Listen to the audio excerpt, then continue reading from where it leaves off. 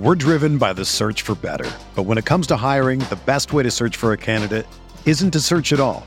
Don't search, match with Indeed. Indeed is your matching and hiring platform with over 350 million global monthly visitors, according to Indeed data, and a matching engine that helps you find quality candidates fast. Ditch the busy work. Use Indeed for scheduling, screening, and messaging so you can connect with candidates faster. Leveraging over 140 million qualifications and preferences every day, Indeed's matching engine is constantly learning from your preferences, so the more you use Indeed, the better it gets.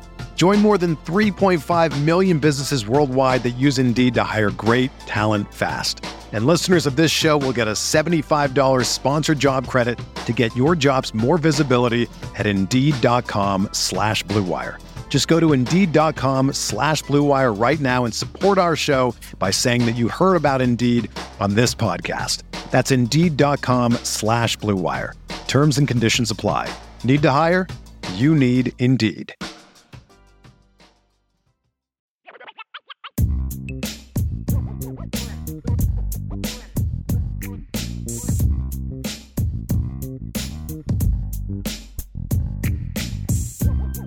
Welcome to Tuesday. It's IB Nation Sports Talk. How you doing? Well, Jesse, I'm just going to skip the formalities today. I'm not going to waste any time because apparently, not only did Lou Holtz trigger Ryan Day, we managed to trigger Bucknuts Nation yesterday with our rapid fire. We, the rapid fire video went up on YouTube, and you've seen some of the comments. Are there any clean ones that we can mention here that your Buckeye brethren have thrown up there on the YouTube post? Yeah, I think I found a pretty funny one. I think it kind of sums up all of the comments really. So I'll go ahead and read it now.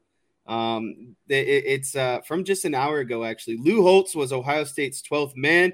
Lou should have remained humble and kept his thoughts to himself. If Lou remains quiet and meek, Notre Dame wins that game 9 times out of 10.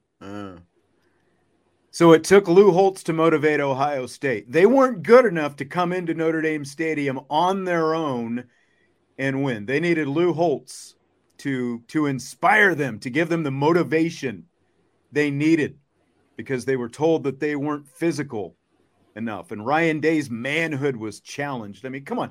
Isn't that what this is all about? Really? That's what it boils back to, in my opinion, is Ryan Day's manhood being questioned because he's being a question about his team's lack of physicality against some of these big opponents in the last 2 or 3 years.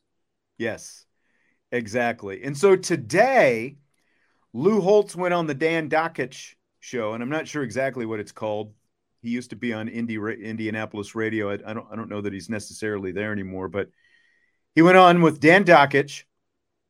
Said that he called Marcus Freeman to apologize for providing Ohio State with their motivation on Saturday. He said he shouldn't have said it, but he stands by his comments that Ohio State was not the more physical team in its losses under Ryan Day. And he went on to say this about Ryan Day, quote, "I can understand why he did. He doesn't want to talk about Michigan 0-2. He doesn't want to talk about the big game coming up against Penn State and against Michigan again. He's a great coach. He's done a tremendous job. He's a great offensive mind. He hired an outstanding defensive coordinator from Oklahoma State. I think he's doing a tremendous job. Ohio State's a good football team. I don't think they're a great football team. He can go after me all he wants." End quote. Lou Holtz today with Dan Dakich on Ryan Day. I don't disagree with anything that he said. And to be honest with you, I thought Notre Dame was the more physical team again on Saturday, right? And I know it's, it doesn't matter now and, it's all in the past. And I don't want to get too much talking about, this whole topic, but Notre Dame was more physical than Ohio State on Saturday. It just so happened that Ohio State, as it's been talked about, snuck out a win at the end of the day. Yep. I mean, it's the way it played out. It wasn't about physicality. The thing about Ryan Day is he's a great offensive mind. He's a subpar head coach, But when you walk into Ohio State, good recruiter though, you have to give him the recruiting. Like, right, he's a good recruiter. He's raking in the recruits. You have to give him that. And as we've talked about before on this show, being a good recruiter, good/great recruiter, is part of being a good/great college football coach. That does factor into the equation, whatever percentage you want to give it. But coming down to like the day-to-day, head coaching, I know he has a great record and all that stuff, but he walked into a room where it's awfully hard to fail. All of the hard work. Would you say he was born on third base? Yeah, I would say that. Yeah. It's hard. I mean, one of the things I agree with Jim Harbaugh on, the guy was born on third base. That's what I mean. He didn't actually have to roll up his sleeves and get dirty with it, and I think that's ultimately boils down to who Ryan Day is and what he's going through right now and the questions of his, I guess, quote unquote manhood. Is this overall overlying issue is he's never had to get down in the trenches and get gritty with it. You know what I mean? Like he's walked into a room that Urban Meyer built and just was handed the keys and was told, to keep recruiting at a high level and a lot of things would take care of itself. But now that he actually has to coach, gain day-to-day logistics, week-to-week logistics against Michigan's, Notre Dame's, Penn State's, he's had a little bit more adversity. And I think you're starting to see that. Yeah. He's still a great coach. I just don't think he's like Lou Holtz said, he's not a great coach.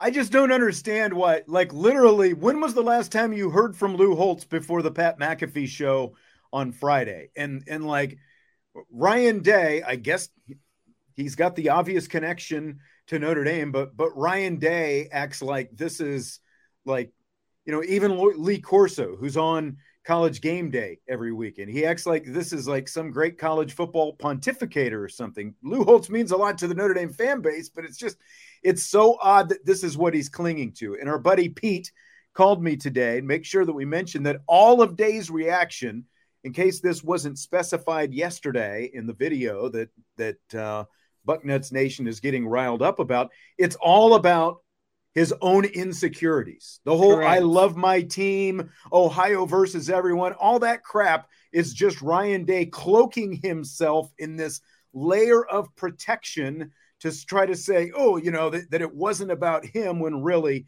it is all just about Ryan Day and his own securities at the end of the day. That's what it's all about. Yeah, and there is another – oh, crap, let me find it here. There was another really good comment in here.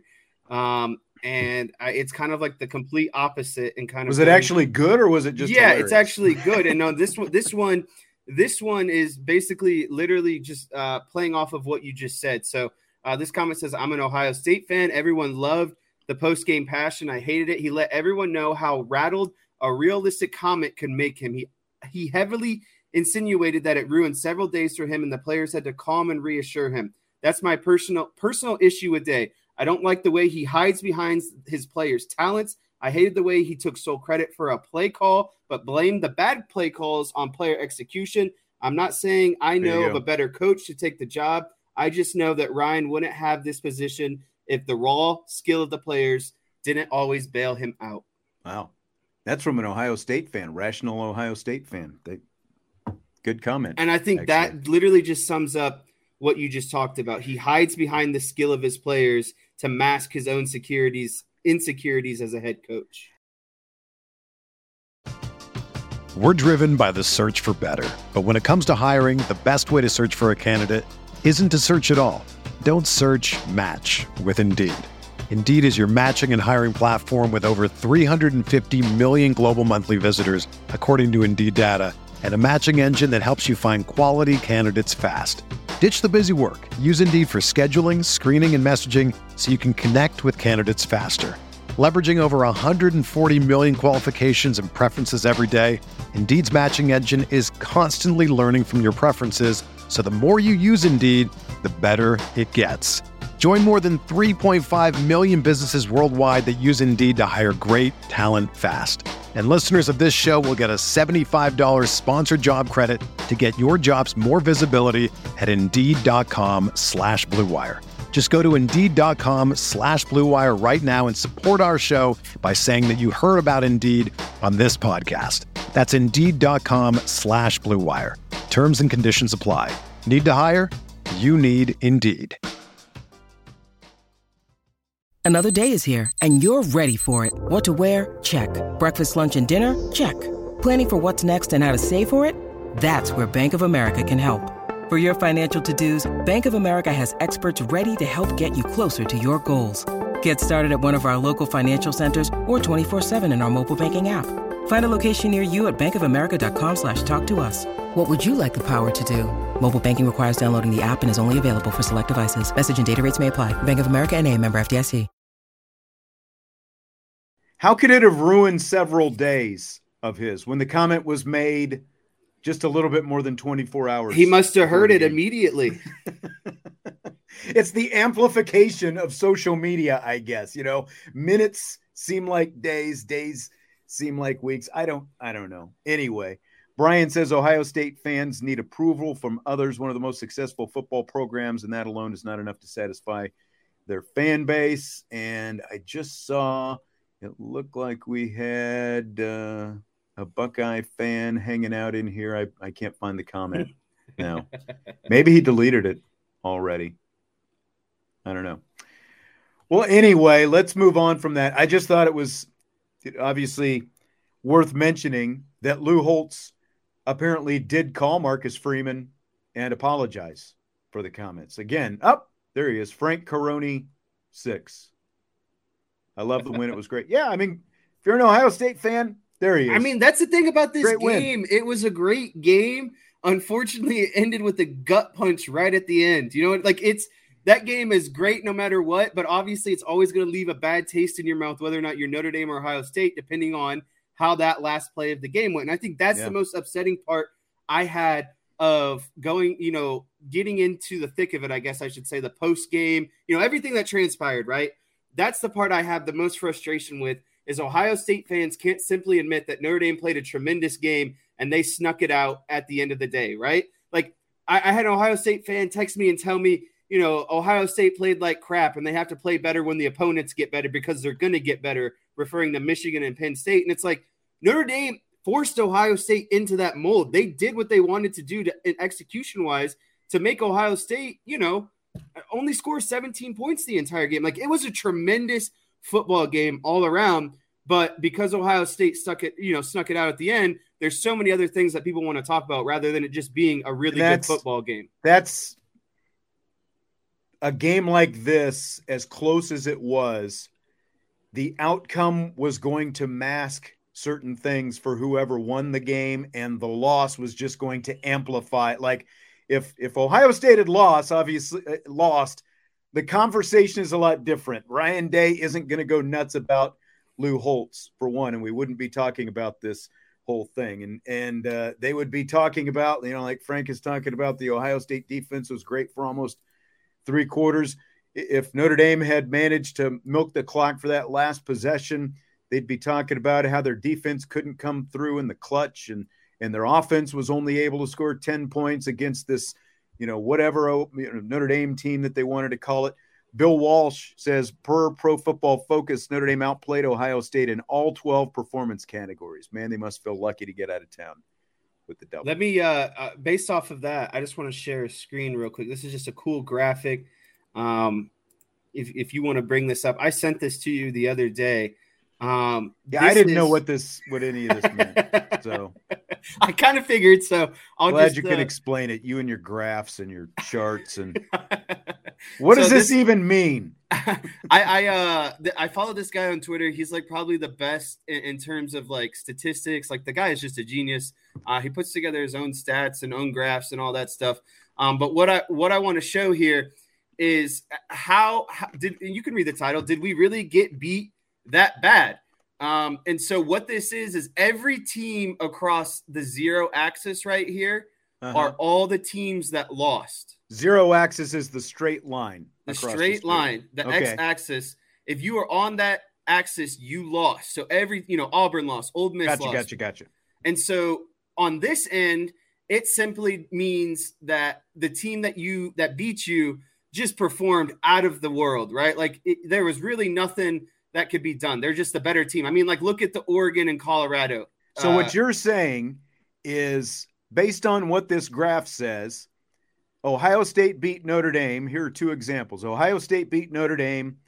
Florida State beat Clemson. They are both below the 0 line. So that means the team that played worse in the game actually won the game in those two cases. Correct. And if you look at it even closer, there's only 2 games that were, worse than Notre Dame's in this instance. Georgia Tech, and it looks like, is that NC State against UMass or UNLV? I can't see who's all the way there on the left. That is actually New Mexico against UMass. Lobos, yep, New Mexico. So, yeah, I guess and again, I'm not trying to beat it, over and over again, because a lot of people know that this is already real, the realism of how the game turned out. Yeah. But LSU over Arkansas is also below the line, by the way. LSU below the line. So right. Just as another example. Okay. So I just thought that was kind of interesting to share. It was. And so when you tell an Ohio State fan that Notre Dame played better, they just unfortunately lost. I mean, it's statistically proven. Ohio State didn't play better in that game, but they won. And that's that's the part that I think really stings the most. Yeah. And I mean, we're going to talk about some good. We're going to talk about, do you want to, like Bill Walsh would say, do you want to just throw out your, a couple of your good takeaways from this first, or do we want to, kind of like get in the mud a little bit and talk about some of the concerns coming out of it that are kind of lingering still that maybe we didn't get to touch on? I'd like to go with the good stuff, because I think I have more to talk about the good stuff. And I feel like the good stuff is stuff that needs to continue to go on throughout the season, because, I mean, let's face it, Notre Dame probably has the toughest 4 weeks out of any team in the country. And I'll die on that stone or hill, whatever it's called, in saying that, because, I mean, they have 4 straight 7:30 p.m. games. Let's save that. We got that coming up in rapid fire. And they're all against teams that are really good, like Duke undefeated, Louisville undefeated, USC undefeated, and then obviously last week's game against Ohio State. Keith says, in other words, we only sucked the last 4 minutes. I mean, that's basically what yesterday's show was all about. And I think when you boil it down, unfortunately, those decisions had a big impact on the outcome. Frank saying to Jesse, the Sunday morning newspaper under the sports section just show the wins and losses. There's a Sunday morning newspaper? I didn't. Where do you get those? I didn't know. Those are still around? They still come out? The Sunday morning newspaper here in town has Friday's high school results. I don't know anything about what Sunday morning newspapers mean. I'll tell you what. I asked you what you wanted to do, but I'm just going to call an audible, because I want to talk about a couple things first, and then we can get to your always live on the bright side of your life stuff. So for a second straight game, they had time on the clock and timeouts to use, but they decided not to try to at least get into field goal range. And I tell you, Vince and I were talking about this in the moment the last 2 weeks. It goes back to Central Michigan and the other night against Ohio State as well. They had 26 seconds on the clock and 2 timeouts at the end of the first half, and they opted not to kick the field goal. And here's what Marcus Freeman had to say when I asked him about that. I often have a saying, right? You win or you learn. And last year at Ohio State, the very same situation happened. Okay, and on first down, we had 1 timeout. No, Ohio State, I think, had 2 timeouts. And first down, I wanted to take a shot, but it was miscommunication. We ran the ball. The second down, we threw it, and Ohio State had time to call a timeout and still get possession. And I didn't want that to happen. They had 2 timeouts. I can't remember what happened, but I knew if we took a shot on the very first play, they could call timeout on second down and third down and still get the ball back. And so I didn't want to put our offense or team in that situation. And so that's where we made the decision, hey, let's just take a knee and take it in at half. So there's Marcus Freeman's explanation. And Stymie says, why defer to the second half if you're not going to take advantage of the extra possession? 2 weeks in a row, Notre Dame had taken a knee going to the half with time on the clock and timeouts in their pocket. So what did you think of Marcus Freeman's explanation. He's basically saying, well, we had timeouts, but Ohio State had timeouts as well. So they were guarding against, if there's an incompletion or they don't gain a yard, they were guarding against giving Ohio State any opportunity to try to go score again before the end of the first half. I'm just going to be point blank honest about this one. I don't like Marcus Freeman's response, and I think it was sort of a bailout or a cop-out on his side because, listen, I just went back and I double-checked in the box score when Notre Dame got the ball back. They got the ball back with 26 seconds. If you go through a three down possession and maybe you throw 3 straight incomplete passes, that's like 4 or 5 seconds off the clock. So you're looking at punting the ball back to Ohio State with roughly, worst case scenario, 10 to 12 seconds left on the clock.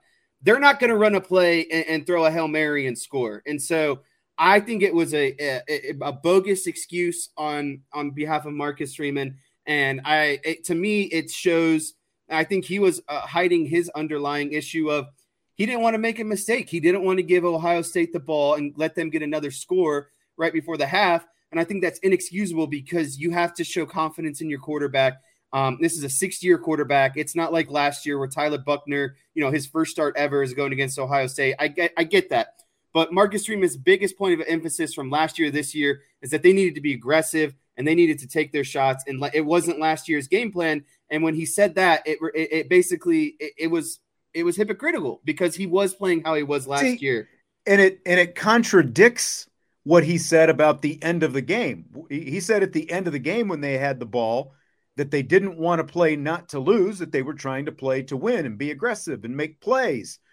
Okay, well, again, just like you said, if you break it down, you by the time you punt, at best, Ohio State's probably going to have 12 seconds left, assuming you go 3 plays, don't run any time off the clock. And again, you've got 3 straight incompletions. Yeah. I mean, this is after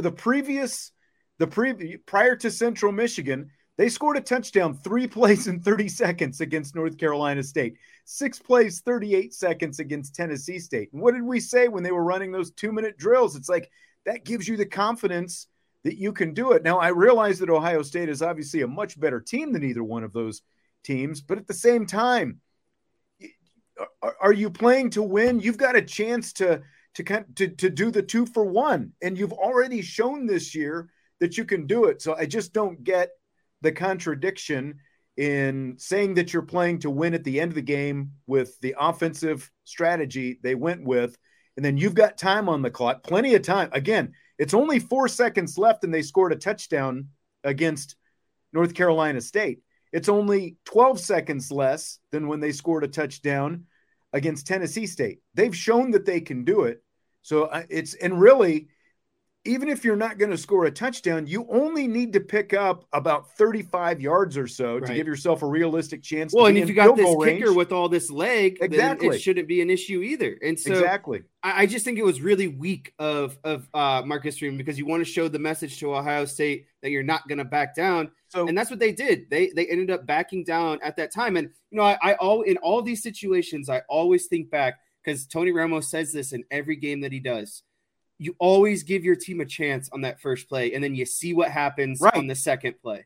Yes, that's exactly it. And again, you've got 2 timeouts, so you can run anything you want on that first play. Any type of play. And as long as you get about 10 yards or so, that's when you put it into high gear. Look at the pass play they ran on the first play of the last offensive possession that they had in the game with the quick pass to Rico Flores. They get a first down. He could have gone out of bounds. He stayed in bounds, kept the clock. That's all you need is something similar to that. It's get that first down, and then, like you said, give your team a chance, see what happens. Johnny says, can you imagine if it was a pick 6? Risk reward just isn't enough in that situation. See, I disagree. What's the difference in the risk reward against North Carolina State in that situation? How is it any different? You're afraid of your opponent. That's what it was. Right. It's just a difference in opponent, and it's only a 3-point game. Todd Blackledge said at the time, he would be shocked if they tried to do anything. Noah Eagle on the broadcast was saying, well, will he try to go down and get a field goal? Blackledge responds, no, I think he'll just kneel on it. And that's what they ended up doing. They go kneel down. They go to the locker room, 2nd week in a row with timeouts at their disposal, and they opt not to go for it. I completely agree. I would have at least again, run that first play, see what you're able to get on that first play. You've got 2 timeouts. Use the timeout if you want to. If not, kneel on it, go to the locker room after that. Or see if Ohio State calls a timeout, like they're going to get the ball back. But that's not the way they opted to go. How about the pass rush? It remains a little bit of a mystery. And here's what Marcus Freeman said yesterday about his team's pass rush. I think we had 1 sack right in the game. Had a couple QB hits and pressures. We got there. We just didn't get there enough. It's never enough. But I thought the D-line and the different pressure packages that we had was effective, especially in that last drive. It was effective. That got them into those 3rd and long or 4th and long situations. Then we have to convert. We have to convert defensively. All 11 guys have to convert on those long yardage situations. And so, again, we're always going to try to improve, right? And we're never sad. We're greedy people. And so, do we got to be better at pass rush? Absolutely. Do we have to be better at pass defense? Yeah. And we're top something in the country. I don't know, top 2 in the country. And so, we have to improve in all areas. Absolutely. They are actually number 5 in pass efficiency defense. They slid a little bit. They rank 109th, though, in sacks. Jesse, did Saturday show that even the best pass defense is still going to be stressed and challenged if you don't take the quarterback down more often? Yeah, it'll definitely be stress, but let me put it like this. If stress means giving up 17 points against, one of the nation's, I wouldn't say best offense, but some of the best offensive talent, then I'll take that every day of the week, right? Like, it's not like Notre Dame lost this game because McCord was sitting back there and just picking apart Notre Dame and they weren't getting enough pressure. Like, that's not the case. And so, to me, I said this kind of last week, sacks and pass rush helps your secondary. And the secondary just defended the best wide receiver room in the country without getting much help. I'm not worried about it, to be honest with you. I think Notre Dame has tremendous players and the secondary, and they'll figure it out on the defensive line. They'll do what they need to get the job done. And I think that's really the most I can say about it. Yeah, I mean, the secondary is playing so well, but 1 sack, 2 hurries. Again, they rank 109th in sacks right now. They're just not getting to the quarterbacks. I don't think it's going to be any easier this week because you've got another mobile quarterback. The objective isn't necessarily sack this guy. We'll talk more about Riley Leonard and the Duke offense as this week goes on. And Brian's actually going to do a show at 8:00 tonight. He's going to be talking about Duke as he kind of looks to turn the page a little bit and get on to Duke. But sacks are going to be hard to come by against Duke. But again, that's not going to be the name of the game against them. I agree with what you're saying, though, Jess. As we look at some of the positives coming out of this game, Notre Dame's secondary, I think, has to be at the top of the list. Now, can you nitpick and say, well, where were they on 3rd and 19? Of course you can. And that's part of the conundrum of this defense, because as you start to look at some of Notre Dame's numbers, once again, they rank very respectably. With the exception of the sacks, they rank pretty well, like in better than the top half of the country in a lot of these different statistical categories. But it is in the key situations like 3rd and 19, get off the field on those kind of things. That's what cost them. One of the things that cost them this game. It's just really frustrating because the times Notre Dame really needs to be sound in coverage, that 3rd and 19 play, and maybe we'll get into this in a little bit. I hated that call on defense. I hated. They did exactly what Ohio State wanted them to do in terms of that 3rd and 19 play. But it was just like, and the same thing on that 4th and 7 play. Notre Dame's defense plays really well, and then when they want to do something to be advantageous to them, aka maybe rush the quarter, give an extra guy on the quarterback, it actually doesn't help the secondary out. Like that 4th and 7 play, they sent 2 linebackers. Like I'm not kidding you. And I people are going to maybe think I'm lying, but I turned to Naomi before that 4th and 7 play. And I said, they're going to, the middle of the field is going to be open. They're going to hit a play over the middle of the field and get this first down.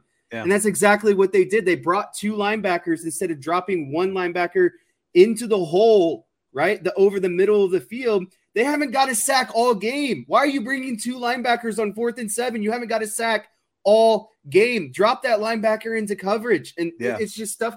It's the stuff I would like to see them, and we talked about this yesterday, like, okay, if you're going to play zone, how about zone blitz stuff? That's what I mean. Put somebody down and then drop him back into coverage over the middle, catch the quarterback. That's how you're going to make a still relatively inexperienced quarterback, as talented as Cal McCord is. That's how you're going to make him make mistakes, by surprising him with something like that. Don't just drop 8 into coverage because you want to play zone. Put somebody down in a 3-point stance on the line and then drop him off and catch him off guard and see if you can make a mistake out of it. But that's not what I mean. They did. Like, instead of just bringing the same old straight up blitzes, you bringing, like, if you're going to bring a blitz, do something that you haven't shown all game. You know what I mean? Like, the moments call for the right stuff, but just it's the same old bland stuff that they've been doing the whole game. So Ohio State knows if they're going to blitz, okay, it's this blitz. We've already seen this 5 times, before this. So it's just like,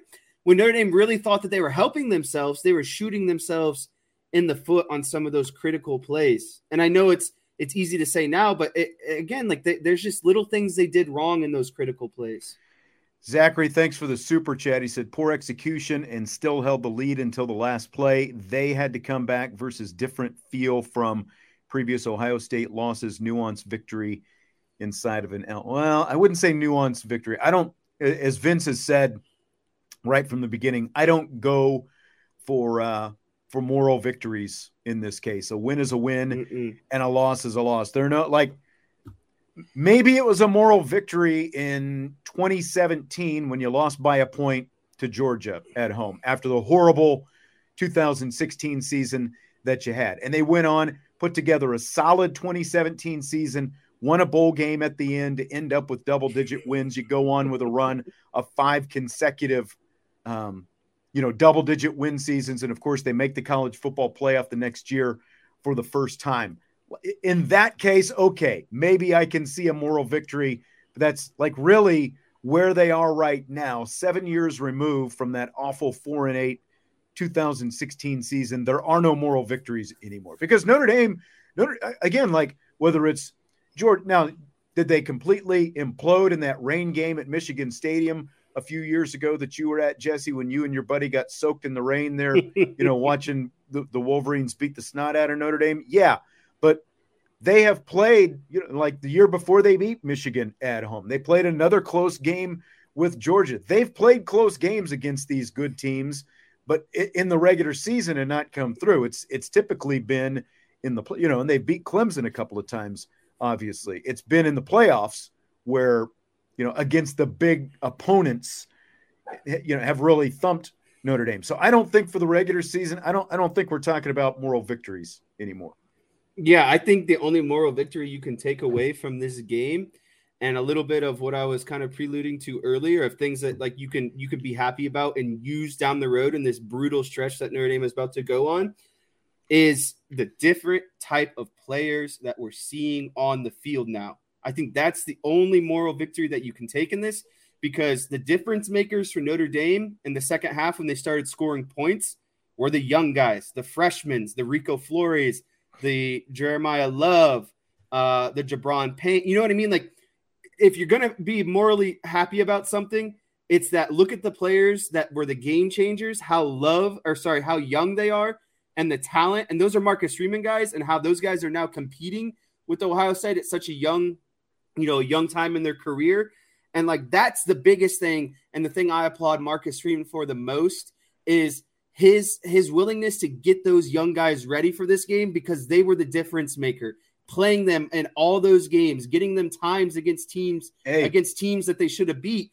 allowing those freshmen to play prepared them for the big moment against Ohio State, and they were ready for it, and they're freshmen. And so if you want to be positive about something, think about all these young recruits that are coming in and all these freshmen that are playing now. They're going to take Notre Dame to that next level. This is, what Brian said is basically what I was going to say. He said the juke move on the cornerback. I mean, Rico Flores was a dude out there Saturday. He had been playing, but Saturday was the most snaps that he's had this season. He had 3 catches, scored a touchdown. I mean, he was out there and he was a big part of the game plan out there. Just one example of the freshman. Jaden Greathouse, obviously. Jeremiah Love. These guys have come to play in their plan. Let me kind of spin this back to what Zachary was talking about because he wants to pin moral victory. I won't go moral victory, but I asked Vince this yesterday, Jesse, so I'll ask you. So if we're looking at Marcus Freeman and this learning curve that he has, if he goes from Marshall and Stanford losses in year 1 to a 3-point loss due to shaky decisions against number 4 Ohio State, and we're assuming that nothing disastrous happens against the quote-unquote teams that they are supposed to beat over the course of the rest of the season.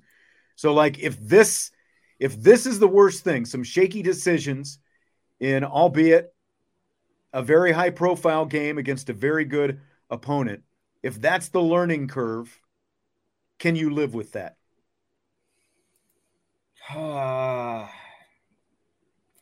I've went back and ever since you sent this to me, I've been back and forth on this question because I don't feel like I don't feel confident in an answer either way, because I can't live with losing to Ohio State by 3 points on the last play of the game due to multiple coaching decisions in the last 4 minutes that put Notre Dame in its not best position to win the game. But then you look at it on the flip side of Marcus Freeman's evolution as a head coach, and to be in that situation, he obviously had to grow from last season, right? Like, he had to learn from the mistakes that you brought up, the Marshalls Correct. and the Stanfords. But the thing is after those games, he still coached really good games and ultimately lost. Like the USC game, they lost, but he still coached well and still made some coaching decisions that ultimately kind of maybe cost them the game after what they did to Clemson. And so for me, I felt like he turned that page more so last year. I'm going to say no, because you can't lose. You can't waste the opportunity to beat Ohio State at home as a head coach in the second year because of decisions that you and your coaching staff made. Like, he's going to learn from it and get better, but I still can't live with how that game ended because of Marcus Freeman and his coaching staff. Yeah, I mean, it's tough to stomach, obviously, because it's a game that they should have won. And like Michael says, he can if Freeman learns from it, which he seems to do. And that's my point. He has learned from. Ask me after game 12 this season. Well, and that's okay. Let's assume they take care of business. Whatever the loss happens to be, they're 10-2 at the end of the season, and you don't have a disastrous ending in that in that second loss. Again, like, to go from losing games that there's no reason you should have lost in year 1 to, okay, you made a blunder against one of the 2 biggest opponents you're going to play in year 2. You made some blunders. They cost you. You lost the game. But now you learn from that. You go on. You have another double-digit win season. You're probably, at the very worst, going to be in a New Year's Six bowl. And again, you learn from it. Because as we were talking about yesterday, he has now coached in 19 games as a head coach. So there's still not a very big body of experience that he has when he has had to make these decisions. And when you're in a big game like that, the decisions, 1, they get magnified, and 2, they come at you a lot quicker when you're the guy calling the shots. Yeah. And yeah, so when you look at it with that sort of perspective, that's what I think that's why this question made it so difficult, because I'm leaning towards yes, but then seeing what happened against Ohio State, I just ultimately can't say, I can't fully give you a confident yes at the moment because of that. You know what I mean? Like, he showed so much stride from last year's Stanford game. And like, that's great and all. And it's obviously better than last year, but like, that's last year. And I really just like, they needed to win that game to get a resounding yes for me, I think is what I'm getting at. Terry asking why Parker hasn't spoken to the press. The coordinators talked to the media on Tuesday, so he will be doing that today, and we will see some of the things that he has asked and what his responses are, both he and Al Golden over there at the Irish Athletics Center today. So that will be interesting to see what those responses end up being. Okay, so before we move on, you touched on the secondary. Anything else you want to shine a positive spin on? Any positive things that you took from that game Saturday night before we move on? Yeah, so I talked about, the secondary, like you said, and just how they shut down the top wide receiver in the nation. 3 catches, 32 yards. No wide receiver on Ohio State went over 100 yards. You can go down the list. The second, I think you could say that Hart and Benjamin Morrison are the best, corner duo in the country. And I don't think you get a lot of argument from a lot of people. I think the secondary is tremendous. They lived up to the hype. They battled back. They gave up some plays here and there. But overall, you couldn't ask for a better day from the secondary. The other thing I touched on was player preparation. And again, that I just love Marcus Freeman's. Let me ask you this about DJ Brown, because a lot of people are down on DJ Brown. And I mean, he obviously had an interception in his hands there at the end. Man, watching that replay, I realize it was off his. It's a hard ball to catch. That was not an easy, like with the still photos, when you see the ball right in his hands, it looks like, how could he not catch that? But the way he had to move to get in that position and to go up just to get his hands on it, that was not an easy play to make. I just wish he would have went up with like one hand and punched it or something, so like people wouldn't even have the opportunity to think about it, right? Because he's dropping basically into, they were bracketed. If he's Kyle Hamilton, that's an easy interception because Hamilton's like, right. But that ball was like high, and he did enough to just get his hands on it, right? Yeah. And so that's a hard ball when you're contorting your body, you're dropping under coverage and trying to make an interception at the same time. That's hard. And no one should be down on DJ Brown. He also played a tremendous game. Unfortunately, the thing that sticks out is the still photo of that ball in his hands. I agree. That he doesn't catch. And so I think everyone in the secondary was tremendous. And then, like I was saying about player preparation, just Marcus Freeman getting these young guys into action early and allowing them to have a prominent role in the second half. Because, I'm going to be honest with you, Estime wasn't getting the job done. And then they switched to Love. And so, some of these Jadarian Price, Jabron Payne, they switched to these different running backs. They went to 2-back sets, and all of a sudden they're running the ball. They combined for like 175 rushing yards as a team, and Audric Estime was only like 75 of those yards, right? And that was him getting the majority of the workload, the most amount of carries. So I think Notre Dame, and that goes to my next point, Notre Dame has a tremendous offensive line and running back room, and I'd like to see them use those 2-back sets more because they were highly effective against a really good team.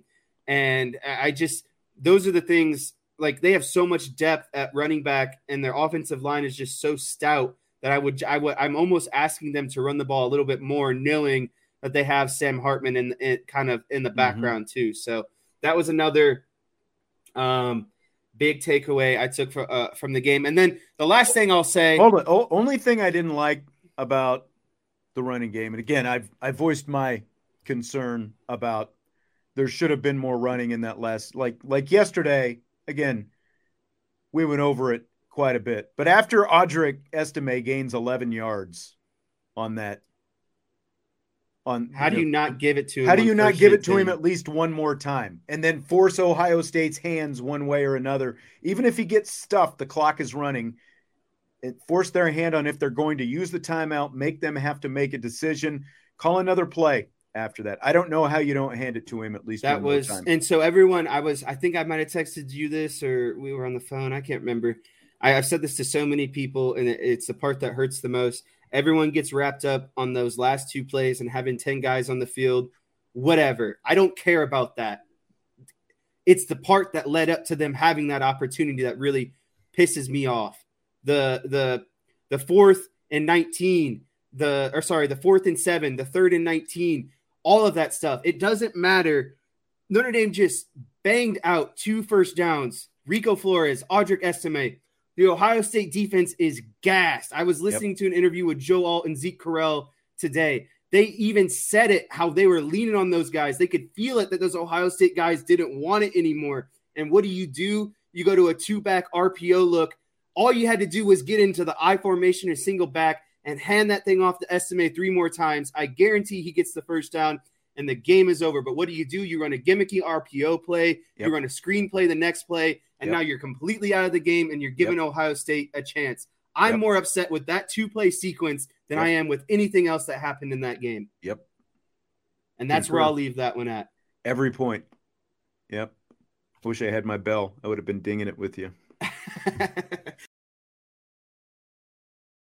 When you need mealtime inspiration, it's worth shopping Kroger, where you'll find over 30,000 mouth-watering choices that excite your inner foodie. And no matter what tasty choice you make, you'll enjoy our everyday low prices, plus extra ways to save, like digital coupons worth over $600 each week. You can also save up to $1 off per gallon at the pump with fuel points. More savings and more inspiring flavors make shopping Kroger worth it every time. Kroger, fresh for everyone. Fuel restrictions apply.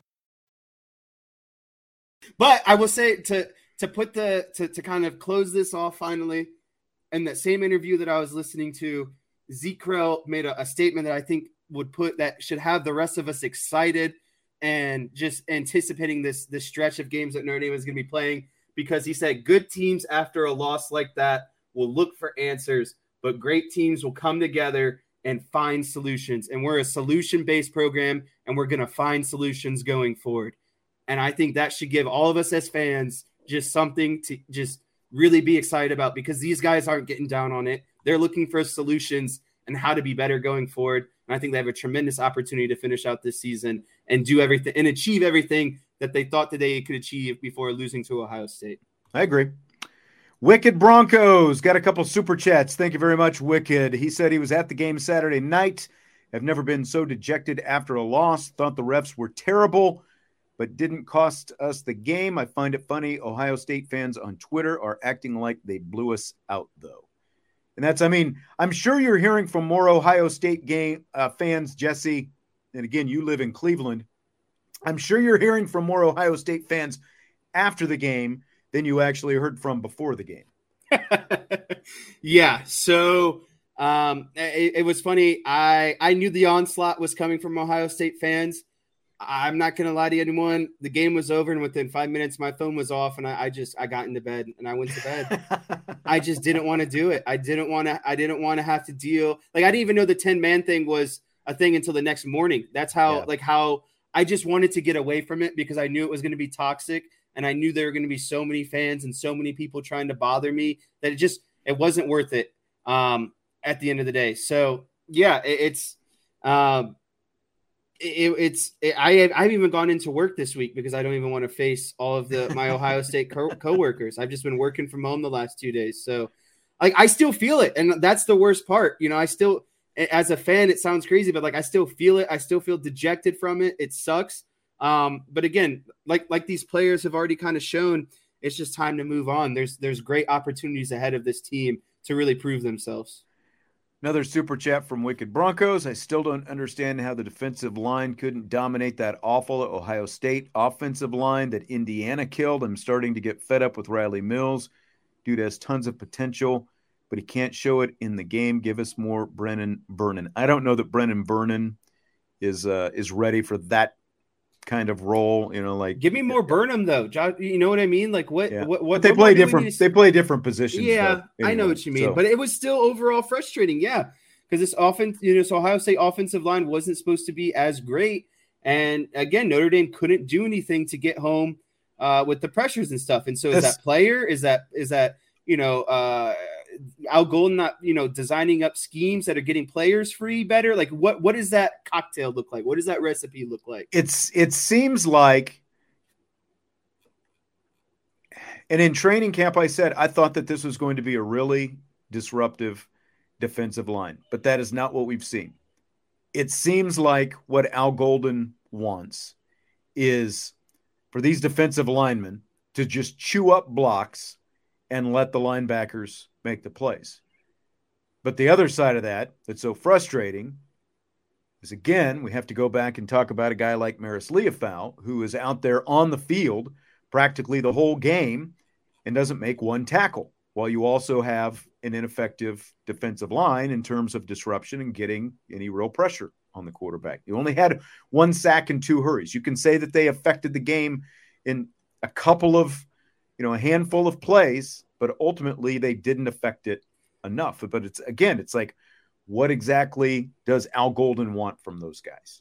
Exactly. And I will say this, for what we're saying about the defensive line right now, Javonte Jean-Baptiste was a bad man that game and played with bad intentions. I think he was the star of the defensive line. I don't know if that's been talked about.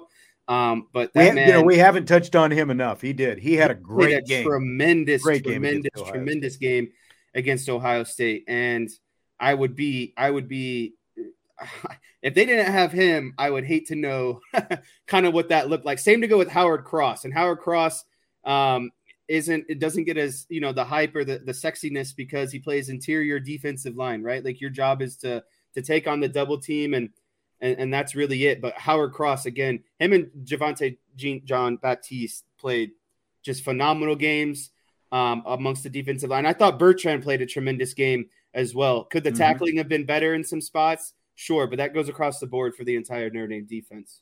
Yeah, like Brian said, wrong type of defensive line to eat up blocks. I agree, because they are not big, massive, hulking 320, 330-pound space eaters. Yeah, and they're not running up the center a lot.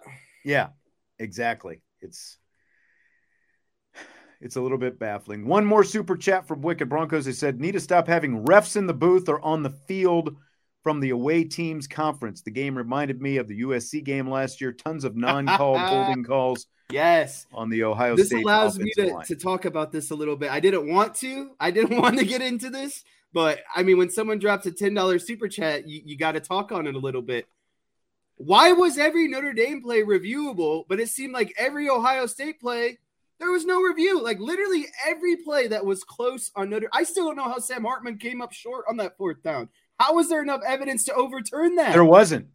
Because as I said, because I went back and watched that, and what the rules analyst was trying to say was the ball was on his back shoulder instead of the upfield. Yeah, that the ball wasn't forward enough when he went out of bounds. Well, the problem with that is he's got, I think it was his left foot was inbounds, and then he takes that long stride with his right foot that lands almost on the, the big white sideline. Basically, he almost stepped all the way over the sideline on that big stride. Well, you're not out of bounds until your foot, whatever part of your body, steps out of bounds. Yes. By the time he stepped actually out of bounds, the ball was another half yard forward, and he had easily crossed the line to gain with that long stride that he took out of bounds. The rules analyst tried to make it sound like Hartman was out of bounds as soon as his foot, in the air was hovering over that out of bounds sideline. If that were the case, guys who dive for touchdowns would never get them as their body is falling out of bounds. Right. It's just like on a pass that goes out of bounds, the clock does not stop until the ball actually hits out of bounds. Just because it has crossed the sideline does not mean that it is out of bounds. It was horrible. They had no reason to overturn Hartman's that 4th and 1 on the sideline. There's no reason. They had no justification to do it. And the other thing that drives me absolutely insane is how is that a reviewable play because Ryan Day comes screaming down the sideline? That's not a thing in college, Like a coach just can't start screaming and start demanding that a play be reviewed. I want to clarify this because Brian asks, isn't it where the ball goes out of bounds? Yes, but again, it's where the ball goes out of bounds, but it is also it's basically where the ball is when your body goes out of bounds. And you are not technically out of bounds until you take that step or you fall or wherever out of bounds. So the ball was still going forward as he is taking that stride, and it has to be spotted where the ball is when his first body part comes out of bounds. And it was at the 16.5-yard line. All he had to do was get to the 17. So he had crossed the 17 and he was at the 16.5. It's where the ball is when your body actually comes out of bounds. And what's crazy is a ball call on the field was first down. I don't understand how there was any sort of it's insurmountable amount of evidence to say that there was enough to say that he didn't get it. And again, that sucks. It's such a huge critical swinging point in the game. And a lot of people right now are also just screaming at Al Golden. Just give that up. The man is a good defensive coordinator. And we often look at his 1 or 2, 3 deficient plays per game and highlight those. I think he's great. I think he has some things he needs to clean up. But overall, Al Golden is a good defensive coordinator, and I like what he does at Notre Dame. Yeah, El Conquistador. I don't know. I think maybe we're confusing this. We're making this more complicated than it has to be. He asks, if it's where the ball goes out of bounds, then how is it that receivers catch balls out of bounds, but their feet are in? Yeah, I mean, that's okay. So I see. I think that he is, kind of backing what we say. That's exactly right. Like if that was their justification for overturning it, then again, like if you catch a ball sideline, toe tap, it's where the ball is when you make the toe tap. You're not out of bounds until you actually step out of bounds. So it's ridiculous that they overturned it.